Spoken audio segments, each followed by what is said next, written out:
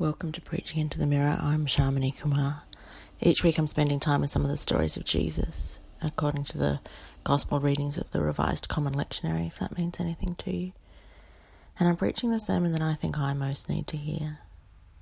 You can't tell, but I look myself in the eye while I'm preaching via a mirror. You're welcome to eavesdrop. This week's passage is John 2:13-22, and this is the story of Jesus turning up at the temple, seeing the animals being sold for sacrifices and driving them all out. Not out of concern for animal rights, but because the temple shouldn't be a marketplace, apparently. The other gospel accounts hint that there was some corruption in the system, but John doesn't say that. Jesus saw people providing a legitimate service for people who had to travel to the temple from a distance. They couldn't very well be expected to bring all the animals with them, so they were legitimately allowed to bring money and buy the equivalent animals for a sacrifice.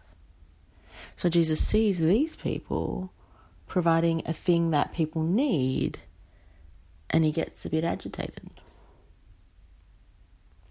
But maybe that's the point that's being made here. Maybe the point is, even when it's working at its best, even when it's allowing for everything, the system of meeting with God over sacrifices in a fancy building was never meant to be the be-all and end-all. The temple system and the sacrificial system were never meant to be the fullest revelation of who God is. That would be Jesus. God can be met with in buildings. God can be met with on pilgrimages. God can be met with in sacrifice, in generosity, in religion. But God is most fully present in Jesus, in humanity, in flesh and blood, in the person speaking in riddles as he messes with the system. I love that. I love that I meet with God in Jesus. I love that all the systems that I have in place to try and understand or serve or meet with God are all secondary to Jesus. And that's why I'm spending time with the Gospels.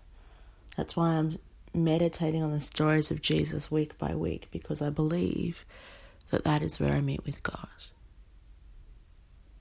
Amen.